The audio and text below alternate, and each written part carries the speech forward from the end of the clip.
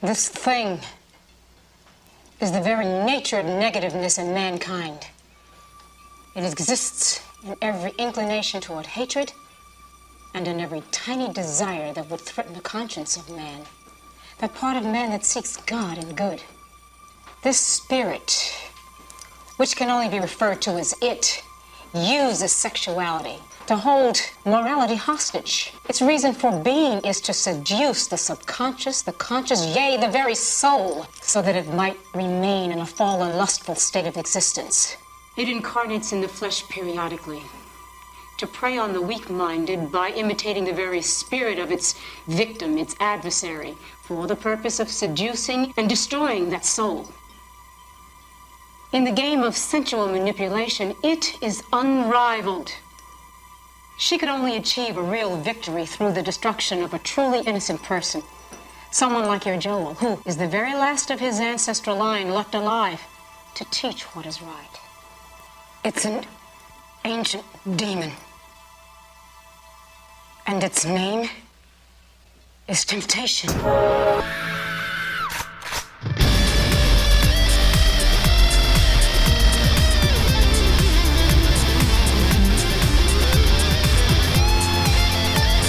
What's going on, everyone? I'm Heath. And I'm Jay. And you're listening to Host of Horror, show where we discuss and review horror films based off of predetermined themes of the month. Jay!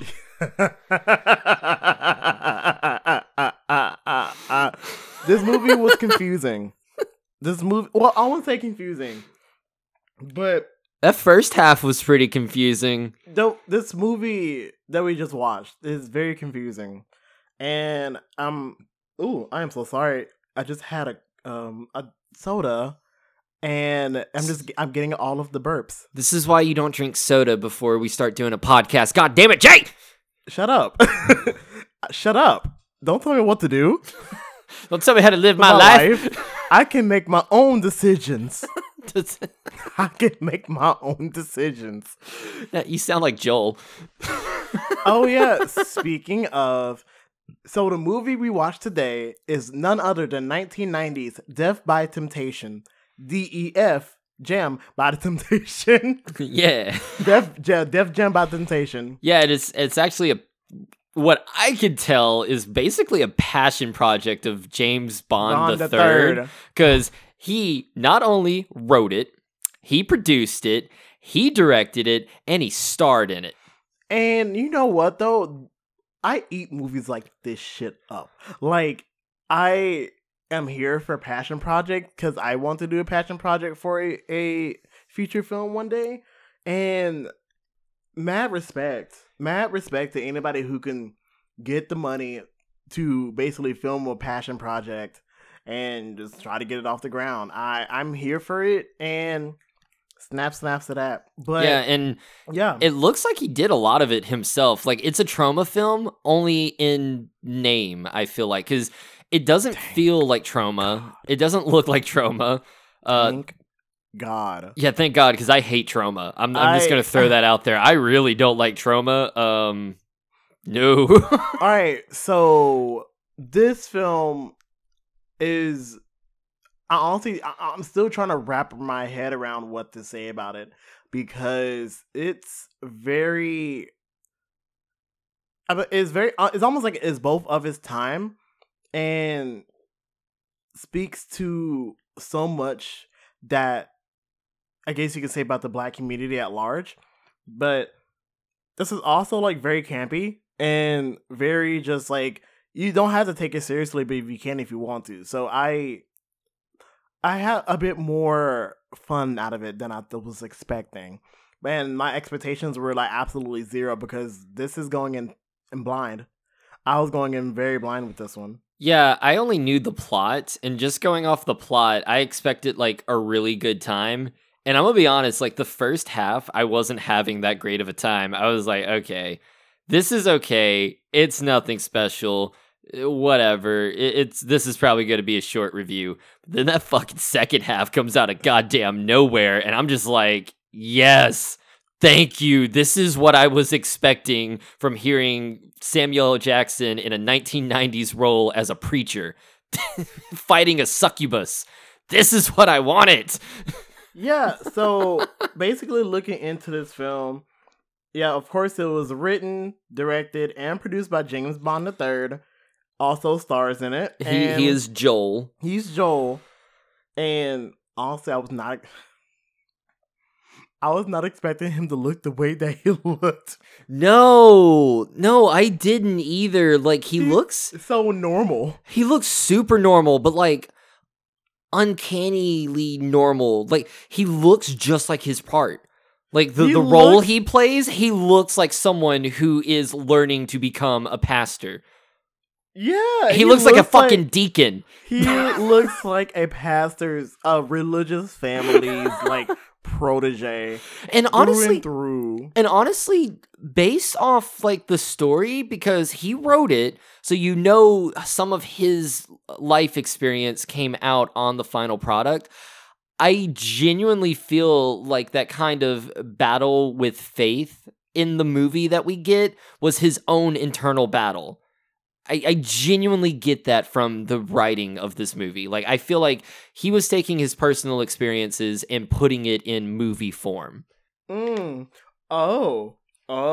Okay. So, more trauma shit. Apparently, I just found out that according to a commentary track, Lloyd Kaufman actually DP'd a couple of reshoot scenes.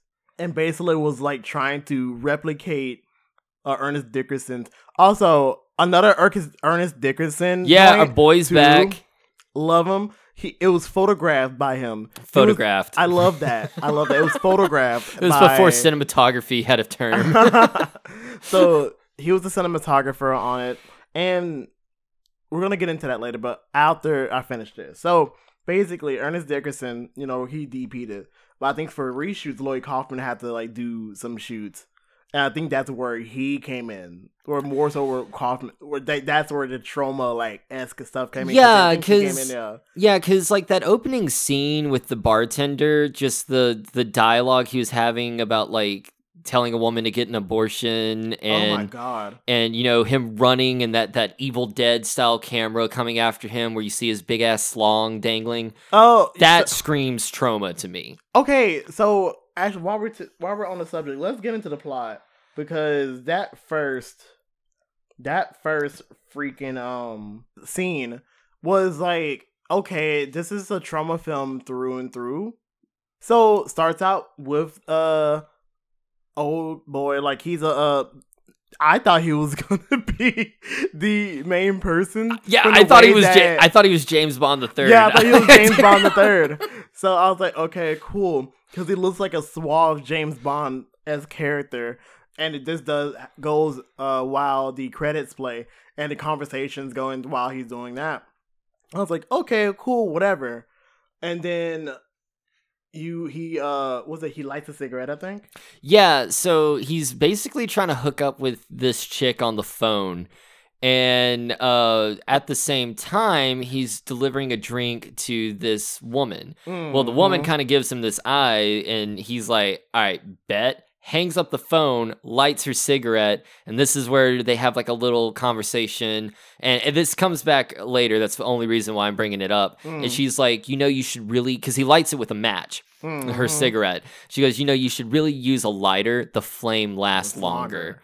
So anyway, basically she picks him up and he goes back to her house where they have freaky, sexy fun time. Man, when I tell you, I was like, okay, this is trauma, but I was like starting to feel it. I was like, okay, I knew there's gonna be a trauma film, so there's gonna be some kind of shit happening, but I think I was kind of a big fan of how that scene started, because it was very like continuous.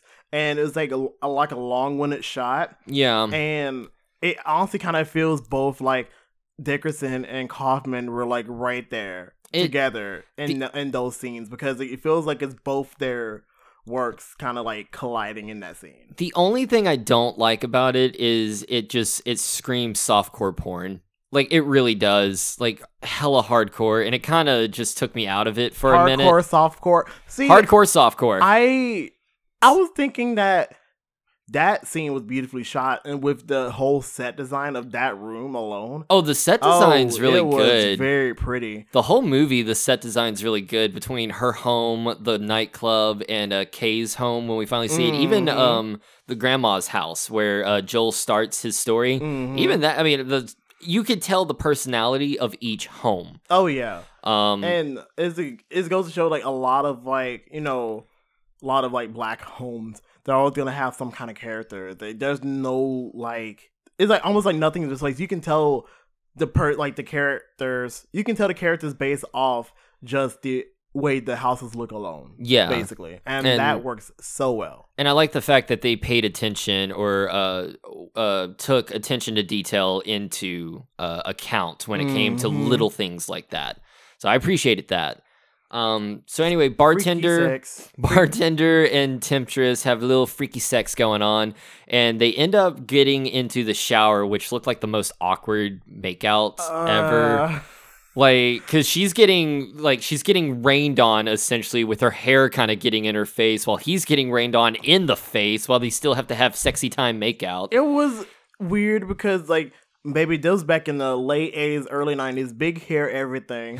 And I was like, this is a lot of hair, but leads into the shower, eventually turning into blood. Yeah, it starts raining blood on them. And yeah, it goes to like blood and all of that. Although I do love that blood. I love that color red and blood. It reminds me of Hammer Horror so much, and I love it. It was the same thing with Bones. Bones had that same colored red for blood, and it's just, mwah, I love that color. I feel like I saw a video about like why the blood is like that, and I gotta find that. God, I don't know, something about it. It just, you could do realistic blood and you can do like non-realistic blood. Like there's some war movie that Nick Cage is in and the blood looks almost fucking orange. It's off-putting. But then you got real blood and you're like, okay, it's blood, but it's nothing eye-popping. Mm-hmm. When you have something that looks like fucking paint, you're immediately focused on it, and it just, to me, it screams Hollywood blood. And I don't know why. I really dig it. I dig eye-popping blood. Eye-popping blood. I love that shit.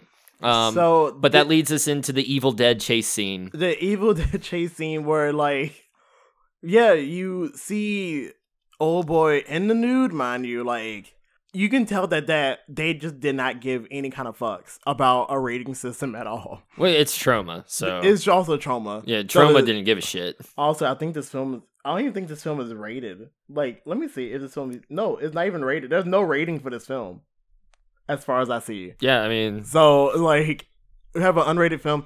We saw full dick and ball sack. Mm-hmm. Like, you saw like old man like in the nude, just like running to his death. And you had, like I said, the Evil Dead chase scene where it's like it goes towards him and he's like screaming, and then all of a sudden you have bam on the other side of the door. Blood just kind of like started forming on the side under the door, and he's like, well, this really did set the tone for what this movie is about. It really did set the tone for what this movie is all about. Yeah. So I was like, okay, we're there. This is Trauma. Like, I keep saying it's Trauma because this is exactly how I felt. Okay, this is a Trauma film. All like reality is out the window for me. Like, let's go. Yeah, and I felt the same way. Like, watching the opening scene felt very Trauma to me. Even a couple of other sex scenes that we get with her killing her victims felt very Trauma-y to me. However, when you really get to the meat of the story, where it comes to like Joel's predicament, when it comes to like Kay and Dougie and all that, that's when you can tell it's a completely different story. I honestly feel like I feel like it's the difference between Kaufman and Dickerson, because when you look at this film, it screams, it feels like a Dickerson film. Like, he has his own style based off like all the stuff that he's done with Spike Lee and his own efforts. You can tell that he knows how to run a fucking camera. And he's just a cinematographer for this one. Like, this was one of his first gigs, really. But you could Jesus, the lighting in this movie is so good. Oh, the blues and the reds. It just. So another thing that caught my eyes, like after the fact, I realized that a lot of the actors, like even with Samuel L. Jackson in an early movie, a lot of these people are from a lot of Spike Lee's joints. So you can tell there's maybe like a small Spike Lee influence on this film via Dickerson, and maybe a little bit of like, I won't say Cosby-ish, but that's only because like Kay is basically Dwayne from a different world, which I didn't realize until like after I saw the credits. I was like, oh. And with Bill Nunn, who's Dougie, I was like, I know this face. And I was telling Heath, I was like, ain't that Radio Raheem? And as it turns out, it was Radio Raheem from Do the Right Thing. So I'm like, there's the Spike Lee influence right there. So I think this was kind of like a passion project for one of the dudes from one of the Spike Lee dudes wanted to be like, all right, I want to make my own film. Well, and that's kind of what it came from. I don't know, because I feel like Do the Right Thing came out after this, didn't it? But his Spike Lee had another film, School Days, that came out before. Okay, yeah, because James Bond was in that one. He was in that one, and I think Dickerson. Did Dickerson do that one as well? He may have. Dickerson's been with Lee for a good hot minute. So.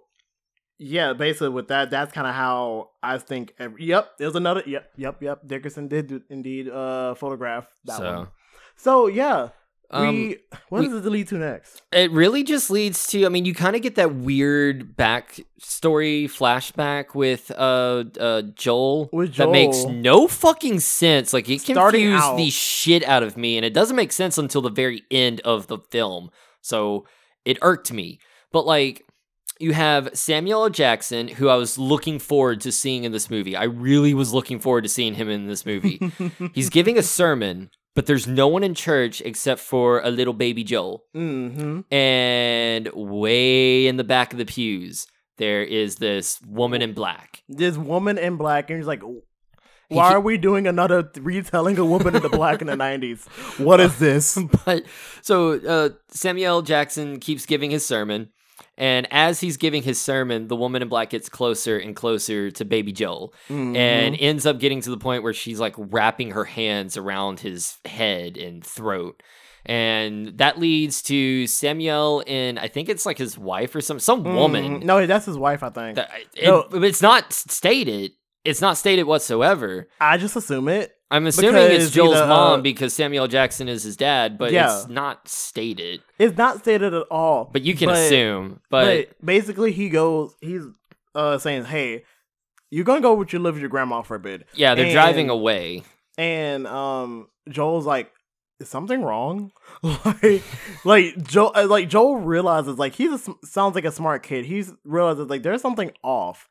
Like, why am I all of a sudden staying with my grandma? Like, what's going on here? So that and his dad's, like, in the middle of the night speeding down a dirt road. With or, like, an old country road. I think with wife in tow, and I think that's after Joel leaves. No, well, they're on their way, and then there's the woman in black that appears in the middle of the road. And the wife is like, stop, you're gonna run her over. And Samuel L. Jackson's like, I don't give a fuck. Run this bitch over. And it really feels like, thinking about it, that there was a previous connection between the woman in black, the temptress, and Samuel L. Jackson's character. Well, feels like it's almost like one of these weird ass prophecy things.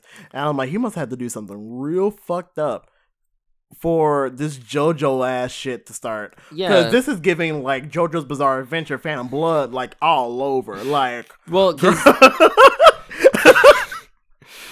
like, it really is. Because, it's later revealed that Joel is the last of a bloodline. So if he's the last of the bloodline, that means Samuel L. Jackson's part of that bloodline. So there's your connection right there, because he's about to run the woman in black over, but the wife's like, no, and grabs the steering wheel, causing the car to flip over and killing both the mom and Samuel L. Jackson's character. So Joel's the last of this bloodline. And it's just damn. And basically it's going, I can't remember if I'm going to like cut to like a whole different scene or what, but it's like with that, it goes towards, Joel living at his grandma's house, and she's basically like hardcore Christian, basically, I think as a result of everything, I think even prior, they were trying to basically essentially groom Joel to basically follow in his father's footsteps of being a minister, of being a world-renowned minister. And you can tell that, he has a very rigid set of morals because of the upbringing that he got. And his grandmother basically is giving him advice. Yeah, she says when you're faced with a crossroad to make sure you look both ways. And that's when especially when you're close to achieving your goals. Yeah, and that's actually... That was very solid. Pretty good advice. I mean, I kind of like it. But it leads Joel to kind of reconsider being a minister. He wants to experience a life outside of the ministry because he's been a sheltered kid this entire time, which leads him to calling his friend Kay, who lives in New York, to go visit him and kind of just hang out for a little bit while he figures things out. I honestly thought that he was his brother. I guess they keep saying it, but there is a moment in the movie where Joel mentions that Kay was part of the ministry at one point, and he left to go be an actor. So I think that's where the brother relationship comes from. Yeah, and you know how we black folks, do play brothers, oh yeah, that's my brother. But he's not really brothers, like a family friend, but that's my brother. Yeah, because if Kay was actually biological brother, he'd be part of the bloodline, which he's not. Yeah, so man. The JoJo references get deeper and deeper. Would the Temptress be Dio? Basically, the Temptress would be Dio. The woman in black is Dio. Dio. Kono Dio da. So I love watching the dubbed version of JoJo's Bizarre Adventure only because the first one, like the Phantom Mask, I think it is Phantom Blood. They're British, and I just love Dio. Dio, I cannot believe you've done this. And it's like,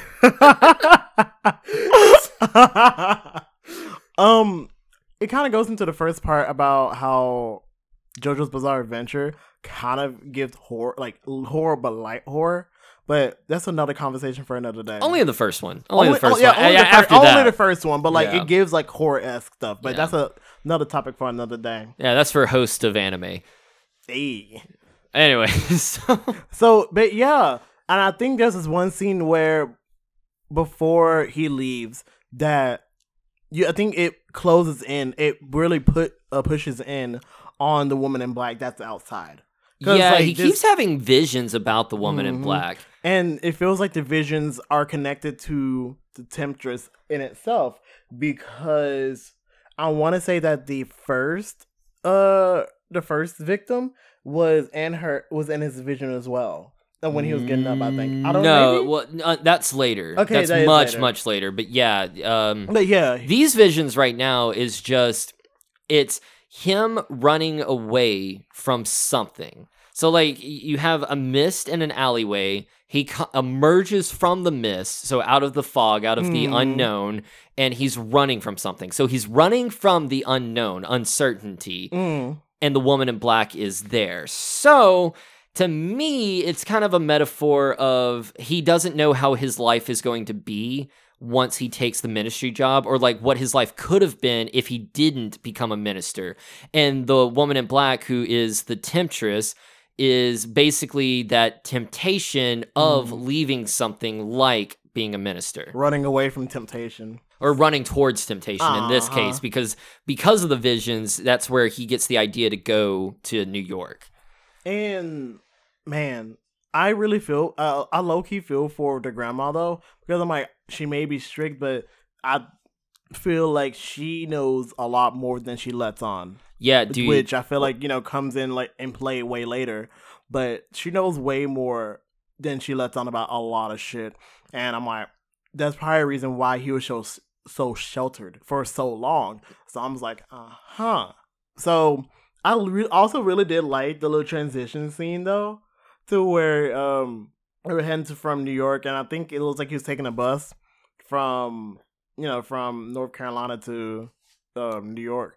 And I'm like, oh, so he's also like that, leaving the country life, the small town life for the big city, and the temptations of the big city. So I think that was kind of a parallel as well to all the bullshit that's going on as in this film as well. Yeah, that's like one of the themes I've kind of picked up on is like you're running away, you're trying to like experience the big city, the big world.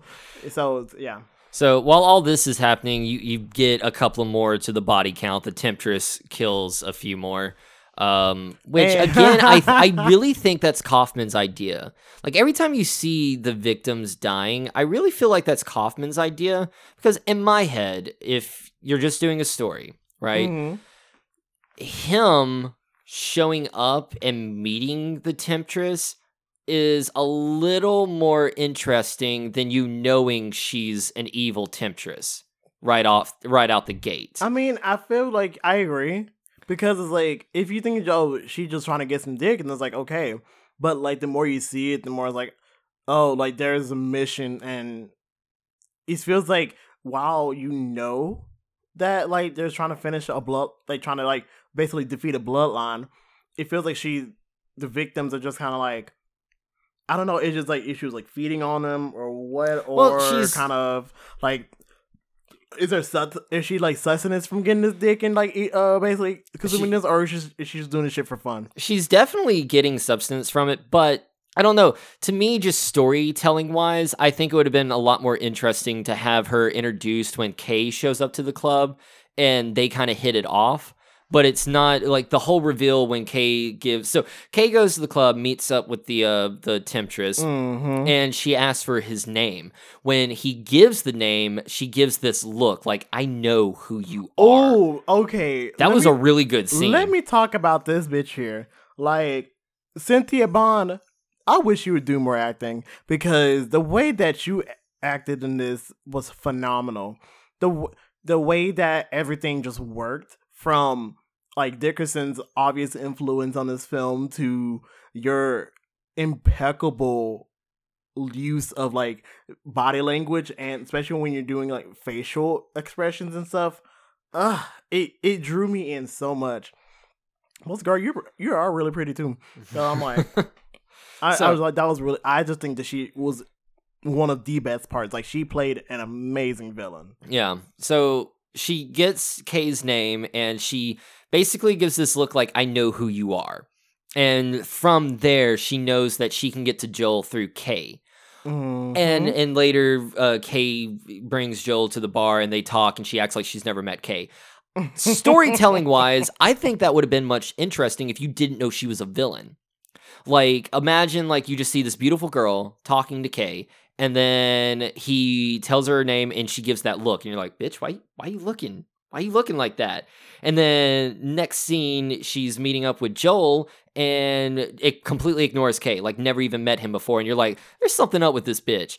But you don't get that nice little, mystery when the opening fucking scene, you realize that she's a killer.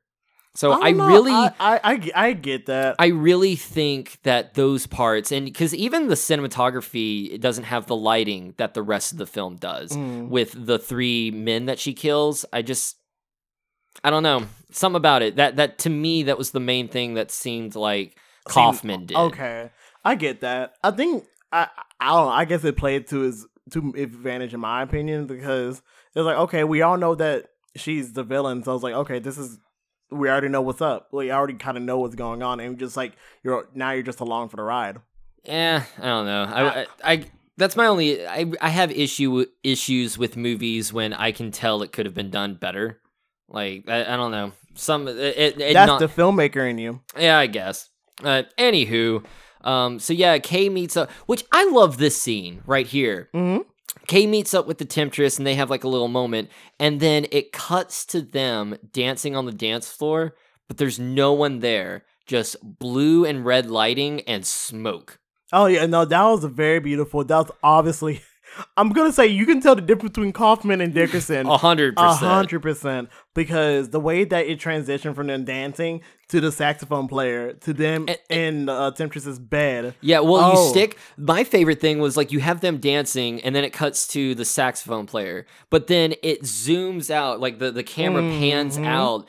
And as it pans out, you end up in her bedroom with the saxophone player still playing in the background. So there's this. I think that was the part where he was saying, "Man, they don't make films like this anymore." They don't. And this is. I feel like it's very of its time, but now that I'm thinking about it, the film kind of gives like noir light vibes. Like it looks like a film made in the 70s. Like I even said, just listening to the music reminded me of blaxploitation, and I was there for it. This music was I felt like this also like you can tell that they had like a music budget, or they had people on the music team that are like, "Hey, we're gonna put all of this on here," because like the soundtrack was banging. Oh, like so every good. single song, every single part of this soundtrack was a banger, and I need to listen to the soundtrack after this. It was so good. But it ended up just being a fantasy. It wasn't real. She does try to tempt him back to her room, which we all know, okay, she's about to kill him. And he says, "No, I can't. I got to go meet my friend. He's coming from North Carolina to New York, and I got to be there." And man, another testament to her acting ability is just the way that she goes from, like, without even really trying so hard, go from happy to, like, pissed. Yeah, but like that subtle piss, like, I'm not going to let you know I'm mad, but I'm mad. And then the music, you can hear the music, it just like, start to erupt every time she goes into her pissed off face, and then depacitate and just be like, when she goes back to her to her happy stuff. Yeah. So that was a great use of sound design in that. Yeah. And so Kay goes back to his apartment where Joel is there waiting on him. And they actually have a good relationship. Like, their friendship in the movie is very fucking realistic. Like, they seem like friends in real life. Mm-hmm. And you can tell that, there's this country boy versus big city kind of, I'm gonna say shift, but kind of like, you can tell that there's like a little bit of a rift, but not really. It doesn't they contrast with each other, but they also meld because they come from the same place. Mm-hmm. Another thing that I thought was cute was Kay constantly accidentally cussing in front of Joel, but then taking it back. Like, he'll say, "Man, don't fucking do that. Don't freaking do that to me, man." It's just, I thought that was adorable. It gives off little brother. Yeah, big brother, little brother. Yeah. Mm-hmm. It was cute. And another cute moment was shortly after that, where Kay basically dogging on his clothes, his fucking pastor boy clothes. Man, he looked like an old man. Like, right? That's some shit some old people with, like, that's some geriatric shit right there.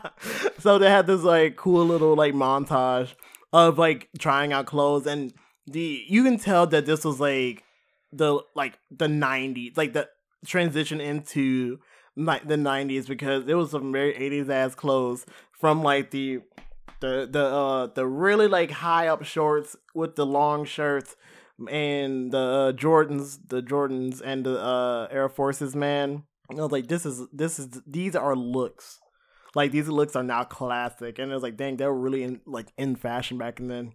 But it's also like, nah, it's just the fact that Kay was dogging on this dude and like was trying to get him to like dress nice. I'm like, man, all of this look whack on you, and then come out with this fly ass suit. Mm-hmm. Like, I don't even think it's like a suit, but it was like, with the cool ass blazer, pants, and like a combo like that. And yeah, because he it was like a black turtleneck, and he was like wearing the chain with the gray with black stripe blazer. When I tell you, dude, he was looking dope. The turtleneck, gold or silver chain combo never fails. There's a reason Lonely Island made a song about it. There's a reason. There's a reason for that. That's the reason why everybody likes to cosplay that one picture of Dwayne "The Rock" Johnson with the fanny pack and the turtleneck. That's the reason. Know what it reminds me of? And it's showing my whiteness, but I don't give a fuck. You ever seen Night at the Roxbury? No. You've never seen Night at the Roxbury? What is that? It's a Will Ferrell and some other guy. it's a movie, and it's just like stupid dudes that try to be cool, but they wear turtleneck and chains, and like the whole thing is them walking down the street bobbing their head to music, thinking they're like super cool. The outfit just screamed what Night they at the Roxbury? yeah, what they wear. So it's good. There's a funny bit in it where like there's a manager that constantly asks one of his assistants if he's tickling his ass, no matter where he's standing. Like no, the assistant could be on the other side of the room, and he'll have a conversation with Will Ferrell, and then stop mid conversation, turn around, and go, "Hey, did you just tickle my ass? I'm over here by the bar, sir. So did you tickle my ass?" What? It's a funny movie. It's a Will Ferrell ass shit. Anyway, the outfit that he wore reminded me of Knights of the Roxbury. So, I'm sorry. No, you don't have to be sorry. This also transitions into them going to the bar, trying to get Joel to experience a little bit of New York life, even though he's also trying to explain that New York is also wild. I can't remember if it was before or after, but he did it like show off like all the stuff like the gun and all of that. Yeah, and like the props that he used for his movies. Well, it wasn't props. It was real, but it was it was. I feel like it was more like stuff that he's talked about, because he talked about the weapons as if they were for defense. Like, he calls the automatic gun that he's got a Bertha. Mm-hmm. Yeah, he calls it that, but I don't know, like other than that one little scene that we saw at the very, very end on the TV, which we will definitely get to because that was my favorite thing ever in this movie. But yeah, to me, it was just like self-defense. And he has like a line where he's like, yeah, no, the movies are one thing, but the dangers in real life are much more serious. But yeah. You can tell that you can tell that he's trying to protect them, and I appreciate that. Yeah, but so they're at the bar, and it goes into this like cool little long take of Joel and Kay like trying to find a woman, and then like I think I wasn't really paying attention, but I'm pretty sure like as they're talking, she just kind of like come up. No. Joel shows up and is like, "Hey, I just met a woman," and Kay is like, "Are you serious? I left you for 2 minutes, and you already got a woman? You got a woman without me?" And Joel's like, "Yeah, she's really sweet. She's really nice. Oh, here she is right here." And the temptress walks up, and Kay's like, "Oh, really? Hey, how's it going?" And the temptress is like, "Who is you? Have we met?" And he's like, "Bitch, you being for real?" Like, he even says that several times. Is she being serious? So anyway, she brings Joel over to her little corner in the bar, like her bar seat where she always sits at. And like, obviously Kay is like, "What the fuck is this?" And Joel does not know any of the better. Like, this poor boy is so like, I wouldn't say naive. It's like, damn, like. He's so naive. He's naive. Oh, baby. Pole shelter, baby. But and then we get the not the introduction, but like we get my favorite character. We get Dougie. Dougie comes in. All right, so Dougie, no. Dougie, my man, Bill Nunn, Radio Raheem himself. So great in this film. No, he was awesome. The whole time, the whole movie, he's like this dude that just chills at the bar, like a casual, like an everyday customer. And his whole thing is he hits on every single woman there. He even spits game when there's no one there to spit game to, just because he needs to practice. But the only one he doesn't spit game at is the temptress. Because in his own words, that bitch evil. In his own words, was like, that bitch scared the fuck out of me. I'm like, bet. So Dougie and Kay, they basically, Dougie's just basically telling Kay, like, you need to watch out for her. Like, she ain't right. There's something off about her. You need to get your friend out of here. And they have like a little moment when they're back at their apartment where Kay is just kind of telling Joel to, watch out, be careful. And Joel's like, look, dude, I can take care of myself. Like, you don't have to worry about me. And it goes to show how sheltered he actually is. And I think because that's some sheltered shit. Like, you don't say you can take care of yourself if you can actually take care of yourself. And but it's also with that, he also feels like not only that people expect him to, like, don't think he can take care of himself. It's like, it's almost like the expectation of everyone having to be responsible for you is kind of like placed on him because of how sheltered he is and based off his upbringing and his morals and all of that. Yeah, and it kind of sucks. Yeah, and you kind of can see where like he's coming from, because the whole reason for this New York trip is to become unsheltered. Like, he knows he in his mind he knows he can take care of himself, but he needs to prove that. He needs to prove that to himself that he can take care of himself. Yeah, and he just kind of bites off a lot more than he can chew. Walks in right into a fucking prophecy. So it's the next day, and the Temptress shows up, and they have like a little date. But before that happens, so the Temptress shows up at Kay's house. Joel introduces her again, and Kay's like, yeah, no, we've met a couple times now. And Joel has to walk away, get something. And Kay and her have like a little moment. He's like, okay, what the fuck are you playing at, bitch? Like, I know for a fact, we have met before.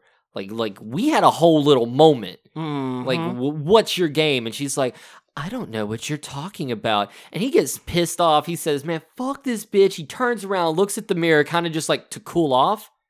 But he realizes there ain't no reflection in that mirror but his own. He turns around, sees her. He turns around, looks at the mirror, back at her, and now she's pissed. She's got that look you were talking about.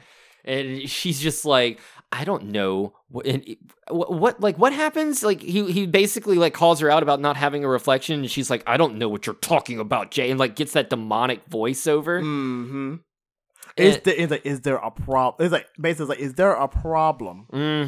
And then Joel comes back, and her face back to happy, and they go on a date. He lets Joel go on the date. But it's one of those things where it's like, it's a very precarious situation because y'all already had like a little bit of a conversation about like, oh, I can take care of myself. And as shitty as it sounds, it's kind of like, okay, bet. Like, Jay, if I hate that. If you are going on a date with someone and that motherfucker does not have a reflection in the mirror, I'm not letting you leave. But you can tell that if like that was a friendship that was about to be severed if he doesn't let that boy go. Like they're about to basically, he was about to like, I think you can tell that he wanted to keep him from going, but it's also like, I would fight you. I would wrestle you to the ground. You ain't leaving. Not on my watch. Oh, it would have been mad.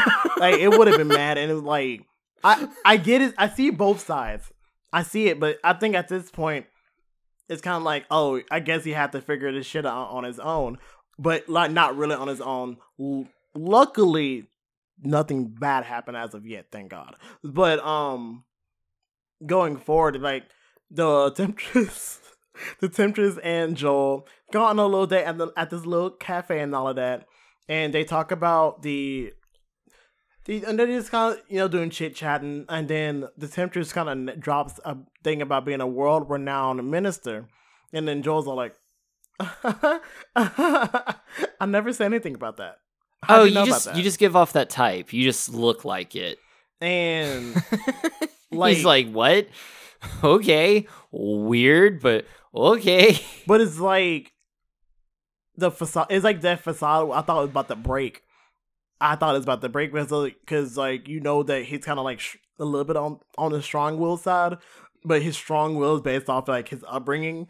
So it was like trying to like keep from doing all of that, because he talked about how he doesn't drink. Talk about how fornication is a sin, and like which is weird. Like he's like, all fornication is a sin, not like wait until you're married. Like, how do you think Southern Baptists? How do you think? No. Southern Baptists are. Trust me, I grew up Southern Baptist. They're you wait until you're married. Okay, this is like some. That's my bad for assuming Southern Baptists, but like that is some really like that's some very deep fucking South church shit. Yeah, because like, how the fuck do you expect a population to be formed? Like, where do you think you came from, Joel? Like, come on. No. I think he came from a mommy and daddy who loved each other so much, and that God they held hands like, too tight. That God and was a Joel like, popped out. Y'all gonna fucking you're gonna have this baby like God intended. We skipped over something. Mm-hmm. Dougie's reveal. Before we Dougie ever was after. No, because remember she has the headache during the cafe because they're talking to old bitch at the witchy shop. You skipped over Dougie. Oh yeah, damn. Kay goes to the bar where he meets Dougie, and he's like, yo, man, remember that bitch we were talking about? And he's like, yeah, evil bitch. And he's like, dude, I didn't see her reflection. And Dougie's like, man, I gotta tell you something. No, I didn't skip over because that was in around. No. They were talking about it a little bit about the whole ministry thing, and then it cuts to Dougie. No, because they do the Dougie at the bar, and then we go to the cafe, and then we cut to them walking into the store, then back to the cafe, and then talking. It's all in the same. God damn it, Jay! It's same realm of a scene. God damn it, Jay! So anyway, we're talking about it. Okay. Anyway. Motherfucker. Kay's like, look, dude, that bitch you said was evil doesn't have a reflection. And he's like, look, dude, I gotta tell you something. I'm actually a paranormal investigator, and I had suspicions that she's evil. It's like, Dougie, what? Honestly, this is the moment where I can say the movie got good. It comes out of fucking nowhere. It comes out of nowhere, but this is the movie. This is where the point where I was like, it gets good. And honestly, this is more Dickerson shit, I feel like, because the same shit happened in Bones. The same shit happened in Bones where it's like, okay, you see one thing and then it shifts genre just like that. Or like you get this reveal that just changes the trajectory of everything. And you're just like, all of this shit comes from nowhere. It's a Dickerson thing. I feel it. I feel it in my bones. So, no pun intended. This is a Dickerson thing. So to figure out how to take the Temptress down, they go to like this shop where there's this, I guess, voodoo medium. It's not voodoo. It could be voodoo in New York. Like psychic, medium. It's like psychic and stuff. Anyway, goes into more shit. But they talk to her, and she's like, the only way to get rid of this demon is through the strong will of the innocent. Yeah, basically, is like someone who has a strong will to God that can resist her, that can resist the temptation that comes from her, from the beast. And as she's talking about that, the Temptress starts getting a headache. And it's like, I have to go. Yeah, she's like in the middle of the conversation with Joel, and she's like, I gotta go. And he's like, you okay? And it's like, yeah, I gotta go. And she runs to the bathroom. Cut back to them, and Kay and Dougie are like, well, neither one of us has a strong will. There's got to be something where we can like lay this bitch to rest. Like, can we just like douse her with holy water, cut out her steel beating heart, and bury it in hollow ground? And Kay looks at Dougie like, the fuck? That's how you know he was a paranormal agent, because of stuff like that. He just drops that shit, and as he's saying it, Kay just looks at him like, "Are you serious? What? Are you dead ass? You dead ass, B? Like, that's how you know that he knew what he was doing. He knew he was like part of the paranormal game, the occult game, because he knew shit like that. It's either that or somebody watched a little bit too much The Exorcist. Yeah, it was like cryptic Men in Black. Man, Dougie as a Men in Black man, I can see that shit right now. It's always cool as fuck. But I make this look good, right? So basically, the medium gets possessed. Yeah, there was like a whole moment where the Temptress basically, I think, possesses the medium because she felt something going on, and then is like, bitch, you fools, you really about to do this, ain't you? No, don't fuck with me. Like, what I love is the possessed medium, the Temptress as the medium, only gets like a few sentences in before Kay's like, I'm out, and just runs. Me, I'm Kay in this situation. I should have lied. Hold on. Knowing me, I'm like half Kay, half Dougie. I'm like, this is like a train wreck. I know I don't need to be a part of this, but like, part of me wants to be like, okay, this okay, I see what you're trying to say, but holy crap. He just bounces. And then right after she finishes it, like, she's done and like drops and stuff, like, Dougie's all like, okay, now I gotta go. Yeah, now I gotta go. And she comes back to the table, and basically he's like, because at this point I feel like she's weak, like she's weakened because of the possession, because she's like, yeah, I have a really bad headache, I gotta get going, but I want to see more of you, so can we like reschedule this or something? And then I've noticed also between that, like, you can tell Joel is like, he's like kind of starting to like kind of think about it, think about like the temptation, and like I'm not gonna say like lose his will with God, but like he's starting to think about like things in more secular ways. Like maybe I could. Hit this. Especially after like she kisses him, she's like, "Can we reschedule this?" And he kind of hesitates answering, and then she kisses him, and it's like a long kiss. It's a good kiss, and then she like steps back, and he's like, "Okay, yeah, we could definitely reschedule." And man, you can tell that like as is the naivety showing up, because like I don't think he's smitten, but it's like. He really feels something. Well, no, it's like when you're in high school and an upperclassman like has a thing for you or like kisses you, and you're just like, "I'm still a virgin." Oh my god, that's what it gives me, is like older woman coming onto you when you're still like this naive little child. Mm-hmm. But anyway, Joel goes back to the apartment, Kay's apartment. Kay shows up and is like, "I need to get my knife, but before I go, you need to get the fuck out of here."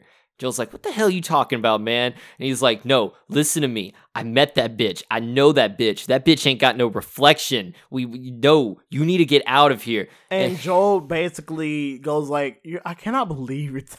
Like his like rational mind against everyone else's like out there shit is like, "Bitch, you've been drinking, haven't you?" Of course, Joel's been drinking. Of course, Kay's been drinking. But it's also like, I think he was trying to write it off as just like, "Oh, you just been drinking. Like, you don't mean any Well, of this shit." it's a combination between you've been drinking, you're jealous, and you think I can't handle myself. You think I need babysitting. So I think it's a combination of all that. I did really, really, really, really, really feel when he was like, "Don't talk to me like I'm a child," because like, well, because you also got to think he's a 21-year-old man. 20. About to be 21. But still, though, I mean, he's a grown-ass man. Grown man by society standards, yeah. And yeah, I feel like he needs to make decisions for himself. And like people have been trying to protect you and for so long and trying to shield you from the world. And it's like, you need to learn the shit for himself. But at the same time, it's like, this is the wrong time to figure out shit about yourself. Honestly, if you want to be real, this is the wrong time. or right time. I mean, I don't know. He makes a decision at the end. So I don't think it's the right time, but he makes a decision to do something. But like that also adds on to the brotherly love that these two got for each other. And like, hey, I think just dropped the whole macho man facade finally, and was all like, "Hey, I care for you, dog. I need you to go." Yeah. Before you get wrapped up in even more bullshit. Like, yeah, because he does. He's like, "Look, I got a guy out there that believes me. Me and him are going to go handle some shit. You need to leave. You need to go home, please." And then just walks out. And that leaves Joel by himself, dropping a tear. And honestly, I understand, because it's like, dude, I guess it makes a lot more sense to me, because I've been Joel in like in many situations where it's like people like were trying to quote unquote like treat me like a child and shit, and try to like keep me from making the bad like decisions, or try to like, you know, do this and that. And I was like, yeah, no, I can make my own decisions. Let me make my own mistakes. So that was if anything else, that was a Razzie Award winning tier. Like he was. That tier was fake. Nah, I'm gonna give him. It was too big and goopy. I'm gonna give him some credit. Nah, but that was something. It was a good scene. It was a good shot, though. I'll say that it was a good scene. And so basically, I think this leads to Dougie and Kay going to the bar to confront old bitch. Yep. First they meet the new bartender. Because the old one obviously died. Yeah. New bartender, and was like, "Hey, here's some holy water. What you're going to do is you're going to pour this in her drink, okay? And that's it. That's all you got to do. Just pour the holy water. Freshly blessed holy water. Pour it in the drink." Also, I think considering how she already has a reputation at this bar, old boy did not hesitate at all. Yeah, no, he really didn't. He was like, "Okay, bet." I mean, he was a little scared. He was shaking his hand, but he was like, "Bet, I got this." I think he's more scared of like him almost getting like shot and thinking he's about to get mugged, rather than, you know, well, fucking Kay shows up with a goddamn kukri knife. Like, that's a machete. Goddamn, I'm like, hi, dude, you're just about to go in front of him instead of just like, anyway. So he pours the holy water in the drink, gives it to her. She drinks it and starts like convulsing. Like she's on the ground having a seizure. Like you can tell that like she was about to get the beast was about to come out for real. Oh yeah, no, she did a good job acting with that part too. She does a really good job for her. This is her only acting role, thing. Yeah. Like she did that shit. Did a really good job. Kay and Dougie run in, and they're going through with Dougie's plan. They're gonna cut that heart out and go bury it in hollow ground. Fuck that bitch.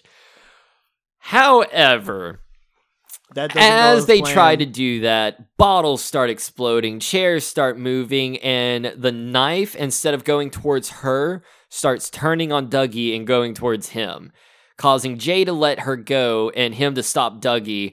And that's when she rises up and is like, I'm going to kill both of you. That was an amazing scene. Okay, let's quickly talk about a lot of these transition scenes where she gets up, the blue background against her red, like all of the red that just like comes from her, that irradiates from her.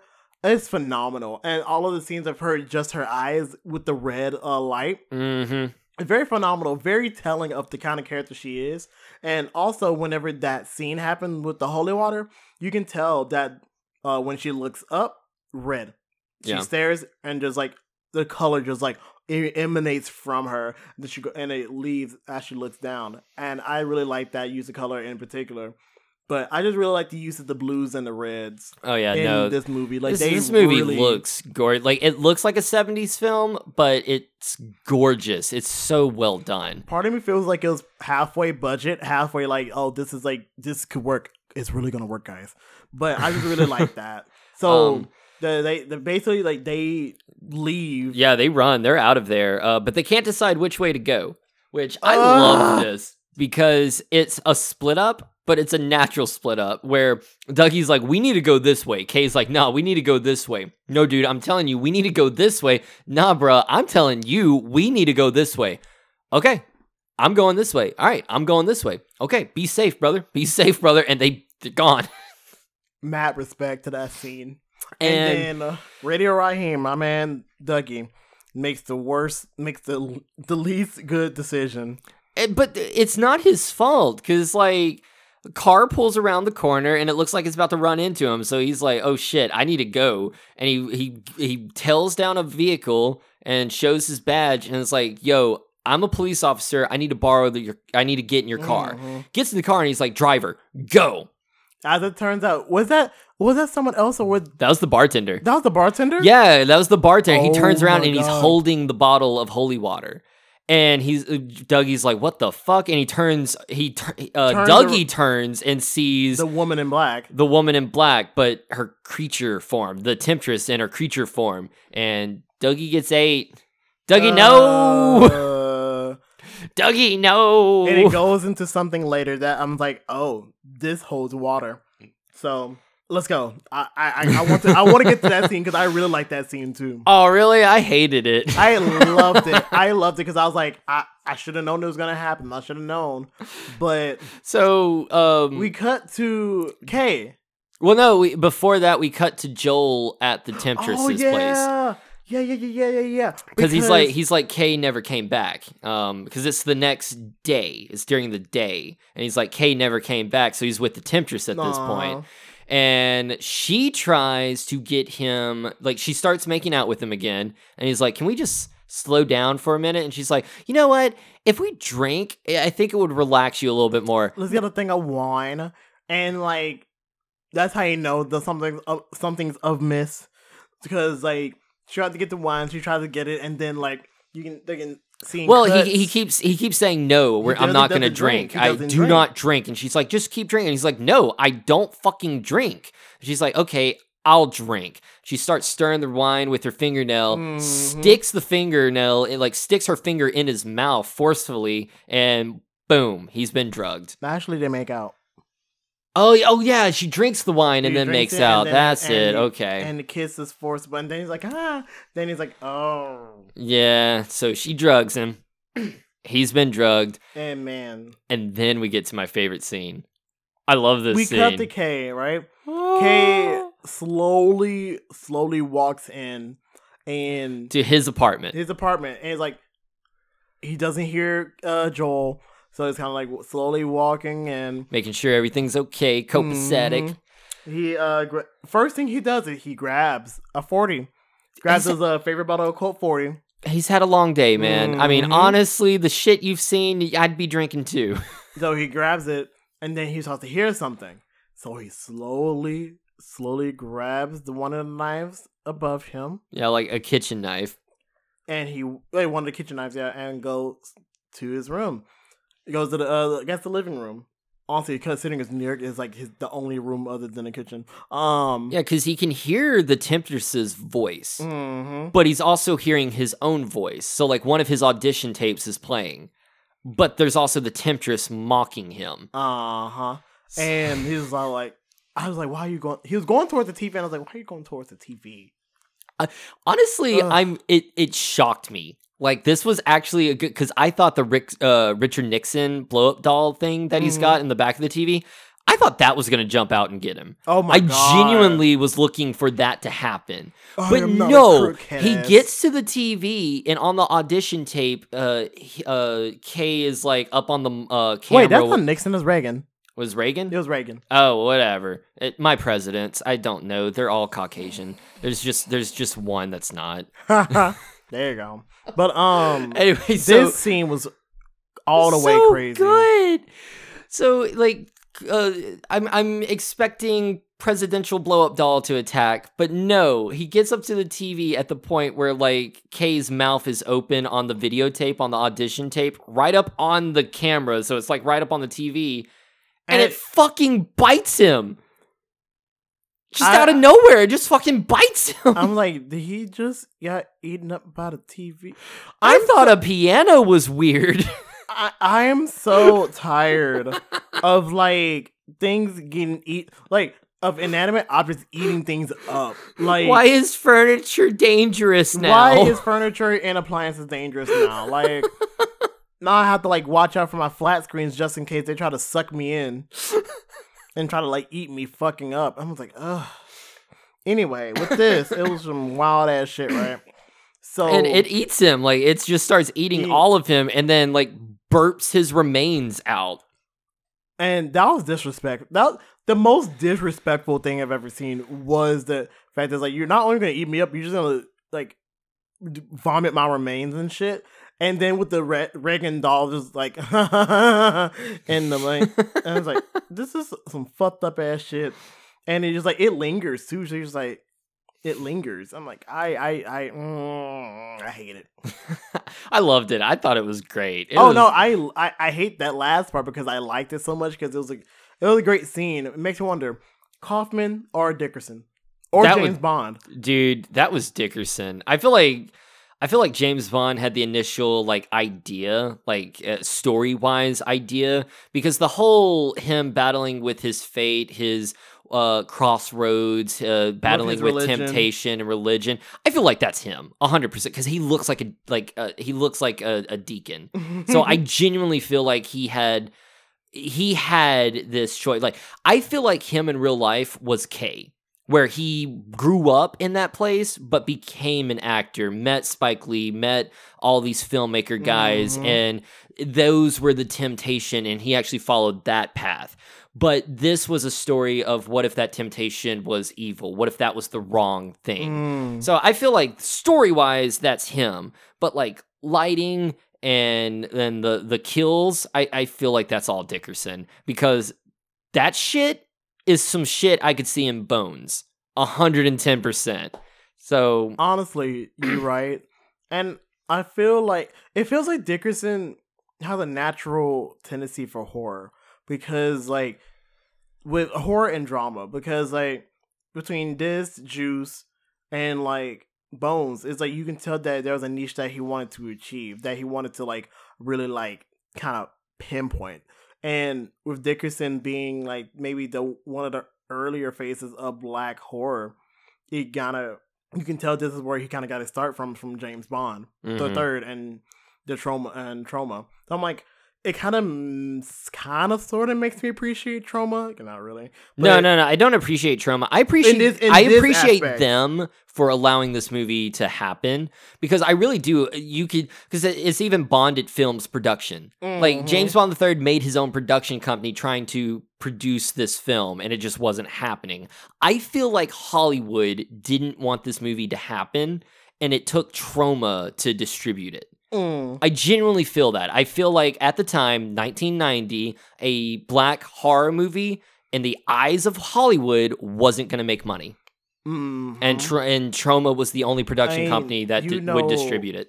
With the history of Spike Lee and Dickerson, like, they had to go outside of Hollywood in order to get his films made. Exactly. So this really does give indie film. This is like a true, I feel like, indie black horror film. Yeah. And Trauma being the non-Hollywood studio it is, it really gives that vibe, but it also gives like very like high quality cinematic vibes because of Dickerson's intellect as a cinematographer. And his natural talent. Yeah, his natural talent and intellect as a cinematographer. It works. And I think there's also just a natural bond, because I feel like that James Bond really had a lot of help with this, because I don't think this is his only film that he's actually like done outside, like not an actor. So yeah, it's his only directed one, only produced one, only written one. So to me, again, I feel like he had the story, but really, as far as like the end, I feel like it was a Dickerson and him collab, which I like. Is also kind of inspiring. So this kind of leads to like that final showdown in a way. Yeah, because you have no, with his grandma, like that's gonna come up. But wasn't there a scene with his grandma where there were several scenes with his grandma, like she gets visions of the temptress tempting Joel. But yeah, I wasn't gonna bring that up till later, because she kind of like shows up out of fucking nowhere. Oh, I was gonna say, like, I did like that one scene with the eyes. Oh God, that was so creepy.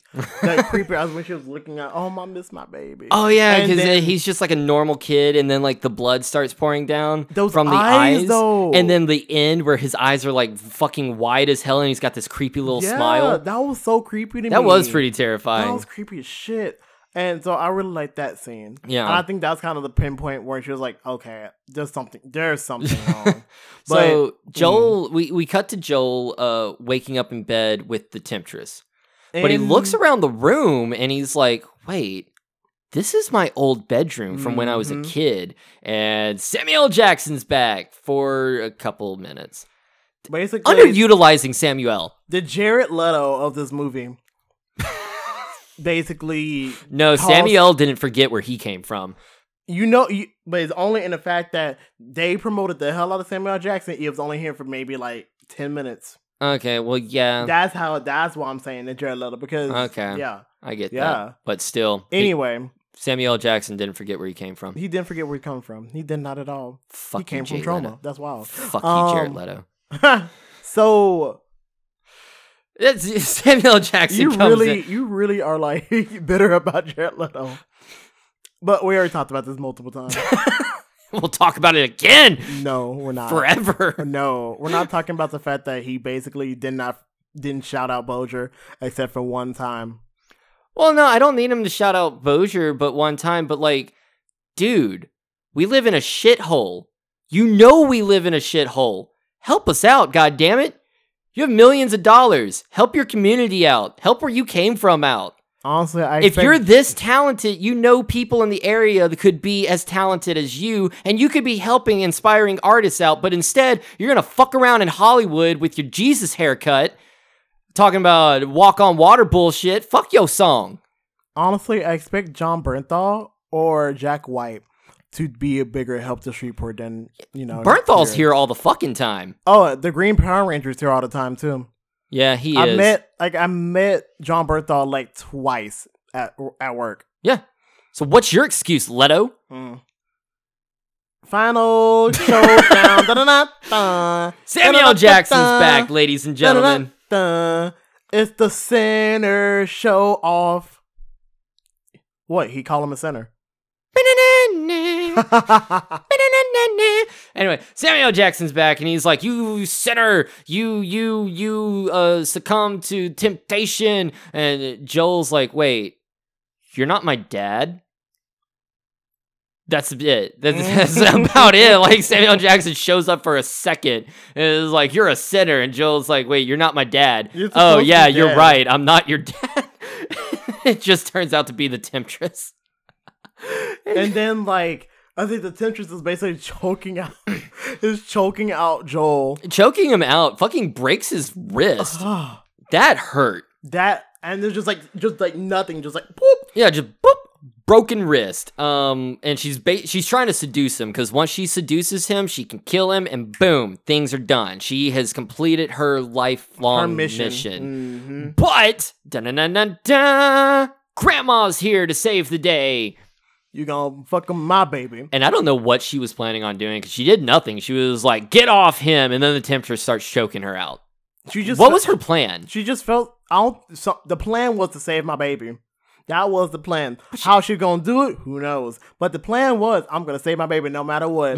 Like, that's the only way. The only way that something else could have happened is, like, I'm just gonna have to do it. Like, she felt something. She felt something is off, and her suspicions were indeed correct. Yeah. And meanwhile, like the beast is just, like, basically just vanished her, like, to the other side of the wall. Oh, and really cool moment was when she has, like, that hybrid form between her beast and herself. It looked fake, but God, did it look creepy. I think it worked extremely well, considering, like, this is also, I think, the most expensive, but but cheapest scene, because like all they had was that one green light that they're using, and they went back and forth between shot, reverse shot, reverse shot.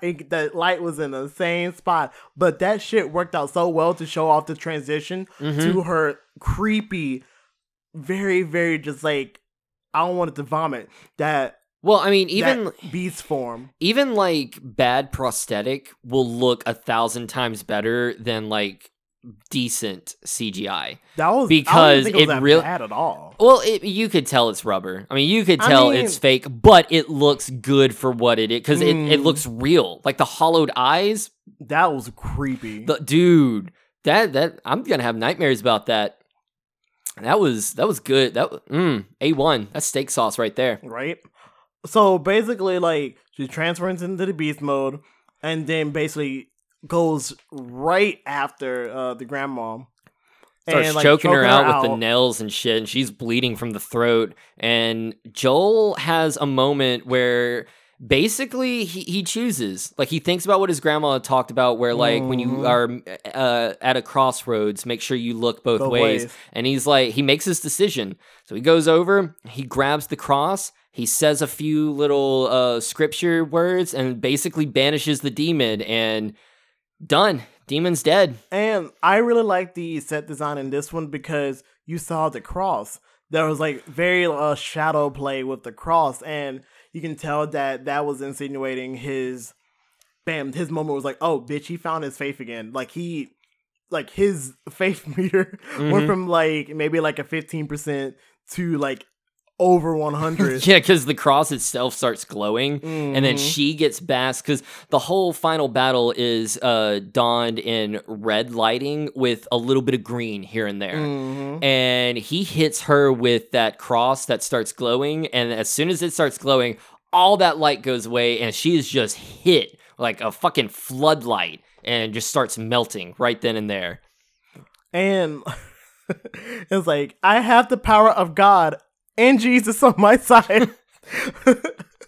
I rebuke you to pit to hell in the name of the God. We're gonna go back to JoJo. I have the power of anime and God on my side. And bloodline this bitch. And man, that was a great scene, because I like the fact that it just blew up. And the whole, like, negative aspect of it just showed us, like, oh my God, I'm about to fucking whoop. And yeah, I they definitely did that for budgetary reasons, but it looked cool. And then you can tell feels like the end of one of it's the end of one of Joel's story.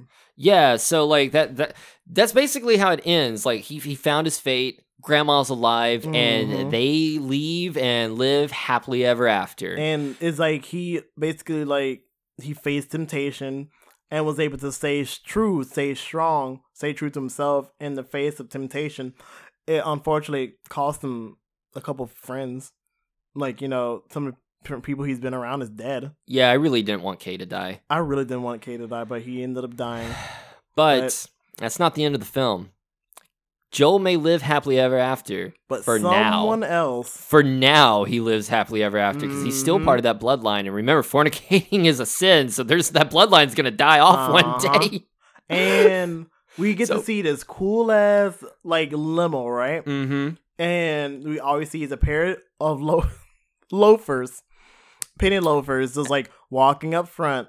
As it walks up to the front of it, it looks up, and there's the bartender. There's this bartender dude that looks with the demon teeth. So basically, we got a demon limo driver here. So you're like, what the fuck? Is the Temptress still alive? Like, what's going on here? Is the Temptress like reincarnate herself on some shit?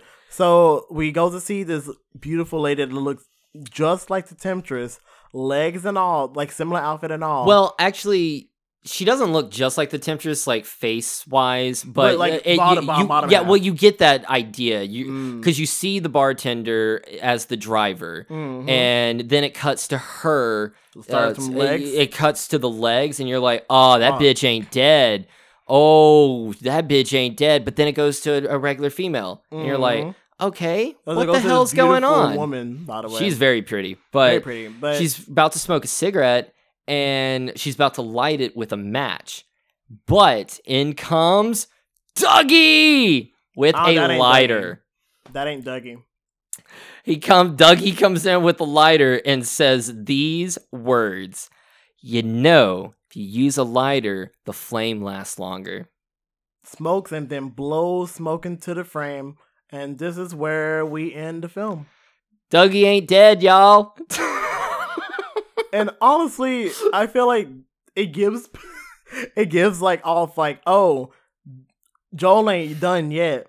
And it's also like, I feel like this was set up to where if they really wanted to make a sequel, they could. I mean, unfortunately, they can't because one, it's been like 30 some years and Bill Nunn's dead.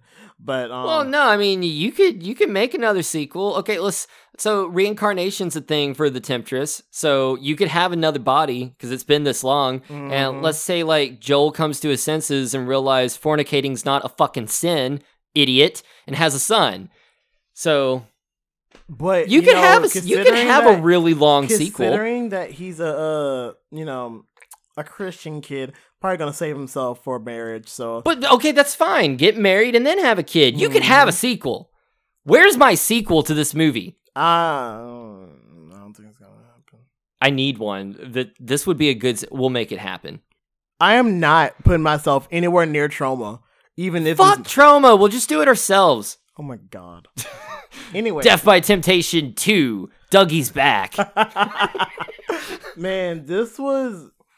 Honestly, the more that you look into it, the more fascinating this film is, considering it's basically a passion project from, it's a one-off from like one of the Spike Lee's friends, and it's like Spike Lee influenced, Robert Dickerson infused kind of film, and you can tell that they really want to make something happen and I want to say capitalize off of horror, but stylizing this movie as a horror film was a great touch, especially considering it was 1989 and 1980s when this movie was filmed and then released in 1990. So I think it was a huge testament to what James Bond III wanted to do. And one thing that I've noticed about the end credits is like, as simple as they were, I saw it was like dedicated to his family. James Bond Sr., James Bond Jr., then James Bond III. I'm the last one now. And it's kind of like, it's almost like just the whole thing is like you make one thing and you just disappear. You make a great thing and just like disappear into the stratosphere. And we haven't really heard anything from James Bond III since. No. When it comes to acting, when it comes to Because anything. I think he's only been in 4 films. He's only That's and it. one of them is a Spike Lee film. So I was like, we've heard nothing from this dude ever since then. So it makes you wonder, like, it's a mystery behind it. It makes you wonder, like, what happened since then.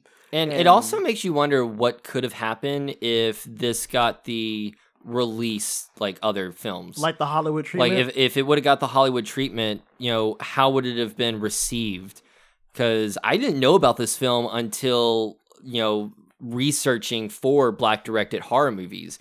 And I'm actually really glad I found it, because to me, this was the beginning.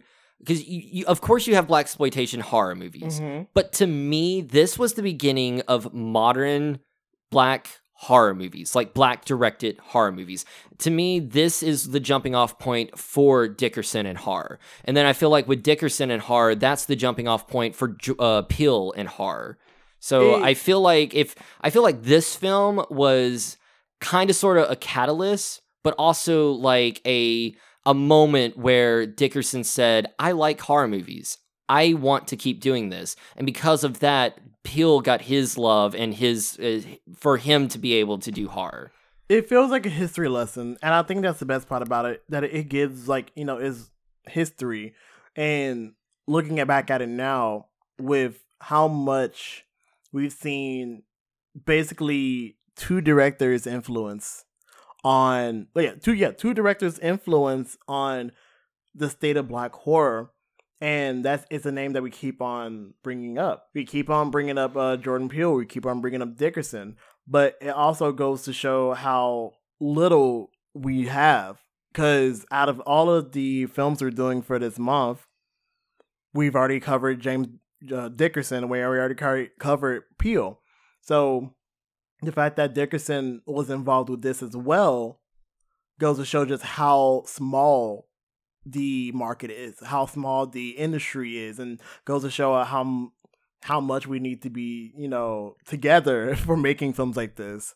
And it kind of makes you wonder, was Bones a Hollywood film, like a major motion picture, or was it like an indie film that got picked up? It makes you wonder that too. It definitely was a Hollywood film, but it wasn't. It was like that early 2000s where like horror movies were cheap and easy to produce and guaranteed to make money. So that's all that was. But Dickerson, he knows his craft. He knows his craft. So like I feel like it was a Dickerson film. It was what he was trying to make, but Hollywood saw it as an opportunity to make money, is the way I see it. Where back in the 90s, horror movies weren't making money because we just had like a buttload of shitty slasher sequels. Scream didn't come out yet to revitalize the horror film or the horror genre. So not only do you have horror movies not making money, but a all Black cast horror movie in the early 90s of Hollywood. Hollywood's going to look at that and go, no, thank you. That's not going to make money, unfortunately.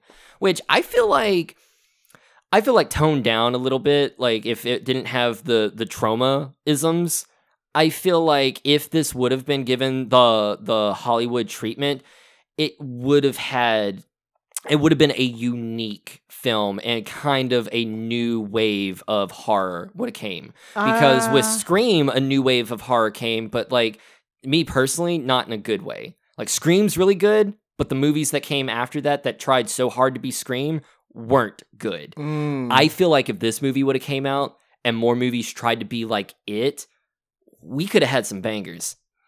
You probably would have, but I also feel like if this got the Hollywood treatment, this film wouldn't have been the same. Oh, it definitely wouldn't have been the same. Hollywood would have changed it. Yeah, and I feel like it would have had its charm. Like the only thing I wish is like if they could have gotten rid of a little bit of trauma-isms and just kept the movie that Dickerson and Bond wanted to do, like get Kaufman out of it and just Dickerson and Bond, but like Hollywood left it alone and distribute it. That's what I'm saying. If it would have been distributed as Hollywood, if it would have been distributed as Hollywood would have, just like it was, I feel like we would have had a new revitalized horror genre. Okay, I get that. And probably would have had a lot more black directed horror movies at this point. I agree with that. Yeah. Because, I mean, you have this movie, which is highly ignored. You have Bones, which is that Snoop Dogg horror movie. And then you have Jordan Peele's iconic, already a classic, Get Out, that finally is allowing black directors to have a voice in horror. And to me, that's just so sad. We can talk about next week's film, right? I mean, yeah, we're getting to that point. It's almost on our final, or almost to our final film of Black Directors Month. Yeah. And I did want to kind of like, I guess, lightly touch on it while we're bringing up Peele, is that with you bringing up, like I said, a new kind of wave of black horror directors, it kind of feels like, it almost feels like it's outside forces, because with the next film we're talking about the 2021 Candyman film, and that was directed by Nia DaCosta, but it's also goes to show how black female directors kind of like get the shit end of the stick anyway, because despite the fact that it was, directed by Nia DaCosta, it was produced by Jordan Peele, and that was used to such an enormous amount to the point where it gives off, like, if you watch the film, you think it's a Jordan Peele film instead of a Nia DaCosta film. Well, that's how they market it too. Yeah. I mean, honestly, like, I didn't know who the director's name was until looking into it. Mm-hmm. You just watching the trailers, it says a Jordan Peele film, or a Jordan Peele production, or what? It's just Jordan Peele's next project, or whatever the fuck. It was basically like marketed as Jordan Peele's next project, which while I mean, he was making Nope. And I mean, granted, he was one of the 3 writers with Nia DaCosta, but yeah, it's like he was involved, but it's also like it wasn't. Ultimately, it should have been her baby. Yeah, and it really and like Hollywood kind of made it to where it wasn't. It took that opportunity for her to prove herself as not only like a director herself, but like a director in horror. Yeah, which also makes it sad because she had that record of, oh God, what was the record? Like, she made like a shit ton of money on this film. Like, the film made a shit ton of money. Yeah, it was a very highly rated. It was like highly like money wise, like one of the highest grossing R-rated films by a black director or black female director. But here's what makes me sad. Mm-hmm. Is that because the film she made is really, really good, which I think so. Or is it because everyone went to go see it because it's a Jordan Peele film? I don't have to answer that because we all know the answer, which really fucking sucks. Exactly. And I feel like, and I know I'm going to talk about it more coming into the episode because it shows the misogyny of Hollywood in a way, but it feels like it was also, a revitalized, IP based off of this one movie, this iconic black horror icon by a almost no name. Like, I'm not gonna say she's a no name director, but like, cause she is big on the festival circuit. Like, she had that one film. I think Little Boots. I have no idea. I think it's something like that. Yeah. But she's one of the festival girls. So having her like basically almost, if you want to be real, almost like a black Chloe Zhao in a way when it comes to her come up. It's almost like, she didn't really get a name for herself until this and that. But I can talk more about it coming into the next episode. There's a lot I want to talk about it with that. So yeah. Final thoughts? Final thoughts. This movie was fun. A little boring in the beginning, not gonna lie, but dude, when that second half kicks in, I was hooked. I had a good time. I don't know, like, there was some messages in there as far as, like, faith and religion and stuff like that, but that's really about it. There wasn't a whole lot of substance to it, but gorgeous cinematography, really cool practical effects, and it just, again, it was fun. And I've noticed this doing this month's theme is Black directors have a great way of having every single character, no matter how small the part is, have such big personalities. I mean, they're all great characters. All great characters. And I've noticed it, but I've noticed it before, but it wasn't until like sitting here talking with you and talking with our guest Wendell last week that I've really put it together in my head that there's not a single boring character in any of these movies that I've seen. So just a lot of fun. I'd give it like 3.5, maybe. I'm gonna give it 3, most because I was almost taken out of it until it got good. And once it got good, I was like, okay, I'm invested. So I'm giving it mine a 3. Yeah, like that first half was a little rough to get through. But no, there's a definite turning point. And once that turning point hits, I was hooked. Well, yeah, for a passion project, you did the damn thing, James Bond III. And I really hope that we're out there alive, well, and hopefully making more films or making some kind of content. Yeah, like, I hope you're still doing, you're still putting your art out there. Like, if this is a passion project from you, I would love to see more from you, because this was unique. Mm-hmm. I would say that. This was very unique. Yes. And Dickerson, man, make more horror movies.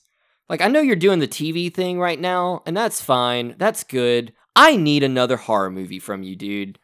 Between Bones, between this, between Demon Knight, I just need more. Mm-hmm. I want you to do more, man. Gonna add Ernest Dickerson, like, please make more stuff. But I think there's a lot of potential with this.